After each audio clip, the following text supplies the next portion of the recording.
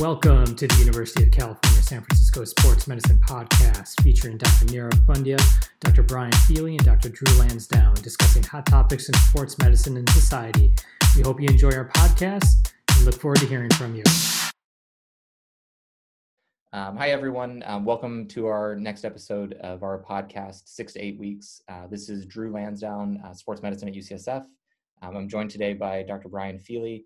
Dr. Nirav Pandya is unfortunately unable to join us today, but we have with us today special guest, Dr. Rhonda Watkins. She's originally from Trinidad and Tobago, went to UCLA for undergraduate, St. George's for med school, and she's now a member of our faculty in treating pediatric and adolescent sports medicine. I think perhaps even more interesting is her background as an athlete herself, which we'll be discussing more today. So Rhonda, thanks so much for joining us today. And can you tell us a little bit more about yourself and how you chose this career in pediatric and adolescent sports medicine? Yeah, thanks for having me, guys. So I grew up in Trinidad, which is a small Caribbean island.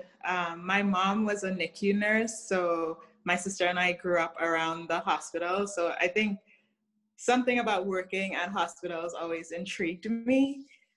But my desire to do sports medicine specifically was born out of really my sporting experiences. So I started doing track at a pretty young age, I guess around 12 or so, and I had a lot of injuries, and that led me to sports medicine doctors. I think I was fascinated by one particular doctor that was also an athlete, and just the way he approached my care, it just felt like he could relate to me, and I felt like, one day I could give that to some young athlete based on my own experiences in sport. So I guess I approached my career in sports medicine was more directed based on my desire to invoke some injury prevention and some personal touch, I think, to the provision of care to athletes. Did you know early on that you wanted to do sports medicine, or did you go into medical school with an open mind with 5 or 6 other things you were thinking of? Yeah, no, I went to medical school to do sports medicine. I had toyed with public health before medical school while I did track professionally. And I thought maybe I wouldn't go, but I really, really had a desire to work with athletes in the medical arena. So when I went to medical school, I made the decision to leave track and to go to medical school. It was to do sports medicine. Now in med school, I did toy a little with some other considerations like neurology, but ultimately sports was the way for me, and that was clear to me throughout the whole course. And Rhonda, could you tell us more too about your experience competing in the Olympics as an athlete? That must just be such an unbelievable experience.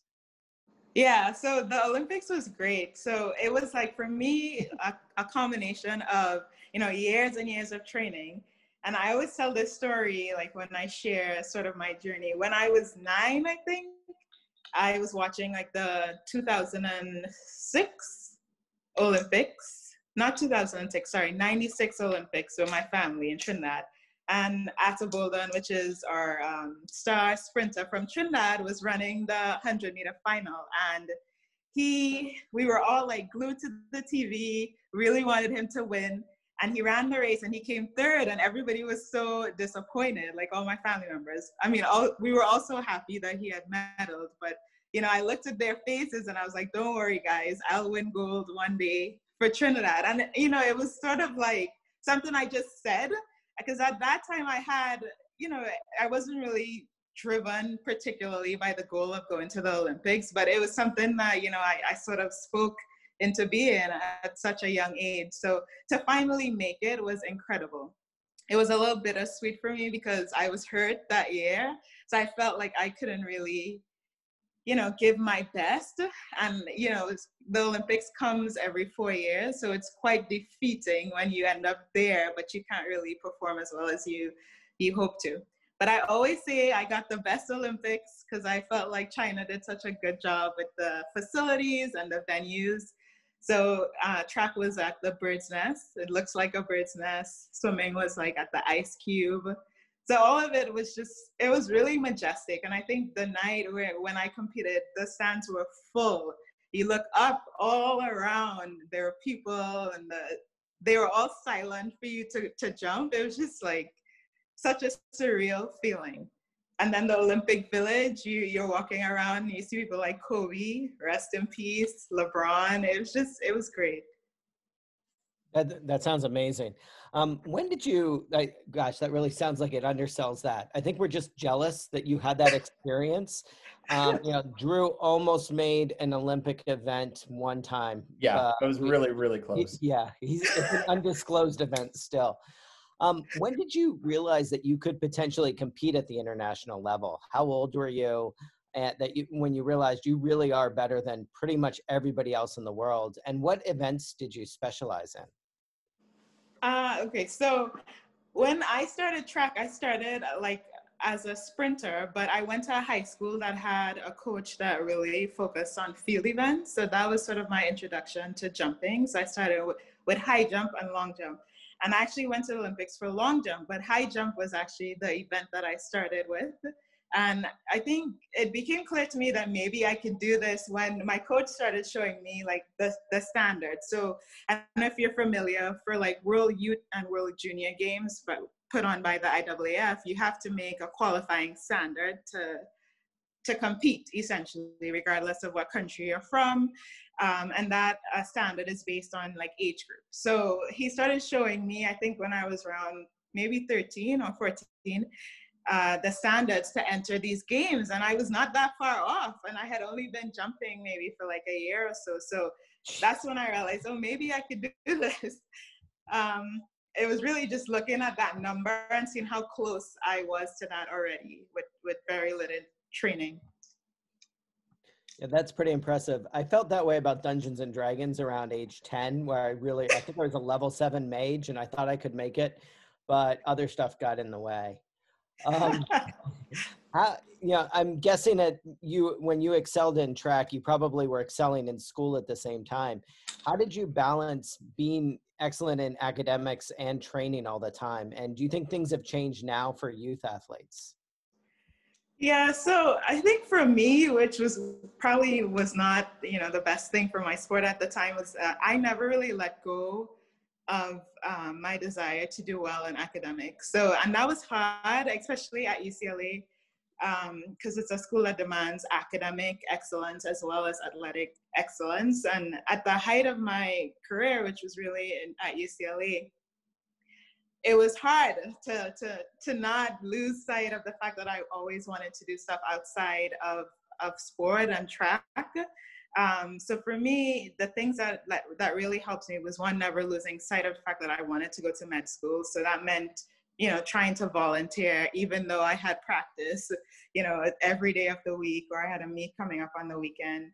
I was big on like setting schedules, and I didn't really sleep. You can ask my roommate. She would be asleep and I would be up at night, working hard on something for school, even though I had practice early in the morning. So I think I just never really let go of the fact that both were important to me. I think now for athletes, it is definitely hard because I feel like they have, immense pressure from a younger age to excel. And, when you're in high school, you're not really sure how to balance things well, I think maybe if you had someone that went before you, showing you that this is how you prioritize, but that's something I think you learn maybe later on in high school and even throughout college. So it certainly is something that is difficult, particularly difficult now, I think. Yeah. Rhonda, how old were you when you really started to specialize and focus on track and field exclusively?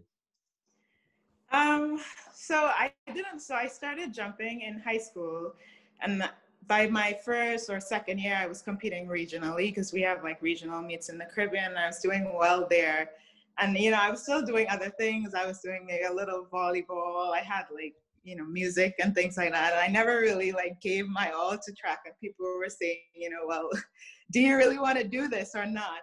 And, for me, it was hard initially to like really focus on track. So I didn't actually start doing that until like later high school years. So I was probably maybe like 15, 16, around there, when I was like, okay, this is what I'm gonna do.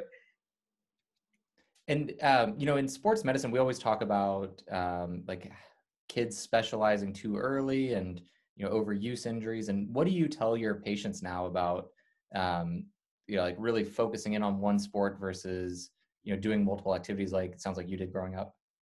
Yeah.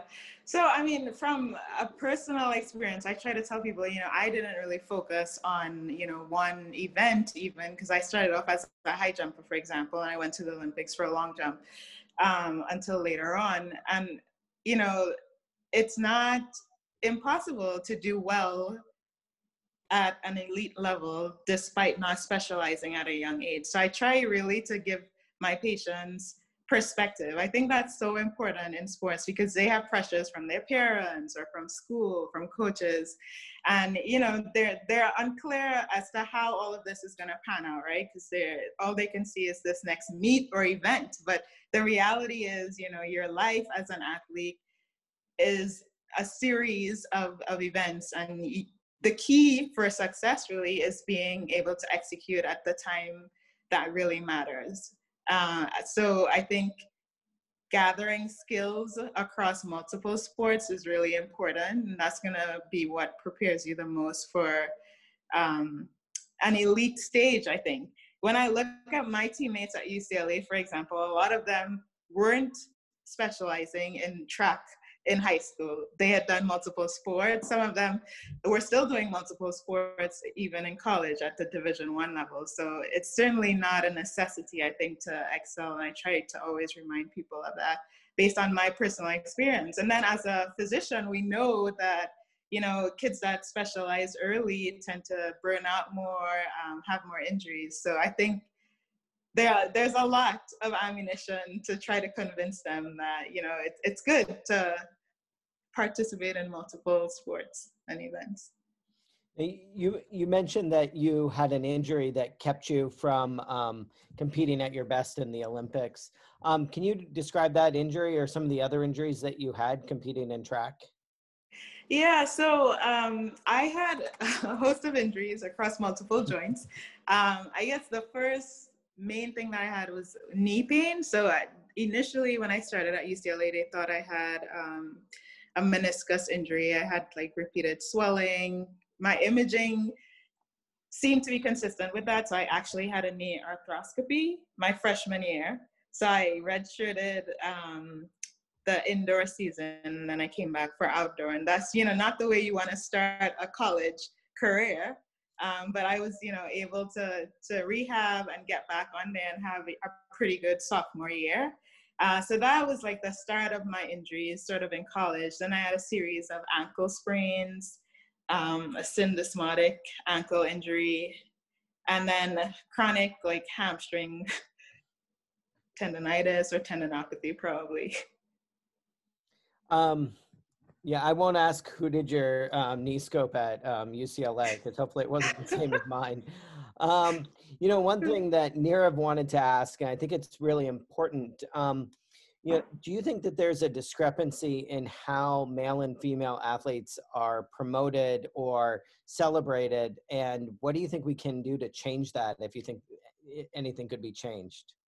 Yeah, I think if you look across sport, current and past, there's an obvious discrepancy, not only in how female athletes are celebrated compared to males, but how they're compensated. They're paid less, they get less airtime, they have less support, and they're less popular, and tend to have less of an audience or less of a following. I think it's unfortunate.